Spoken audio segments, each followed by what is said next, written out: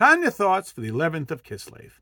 I have had the experience of meeting those unique, rare Torah scholars who just know everything. All of Jewish law, Jewish history, Jewish music, Jewish philosophy, Jewish spiritual poetry. How do they do it? How can somebody know everything?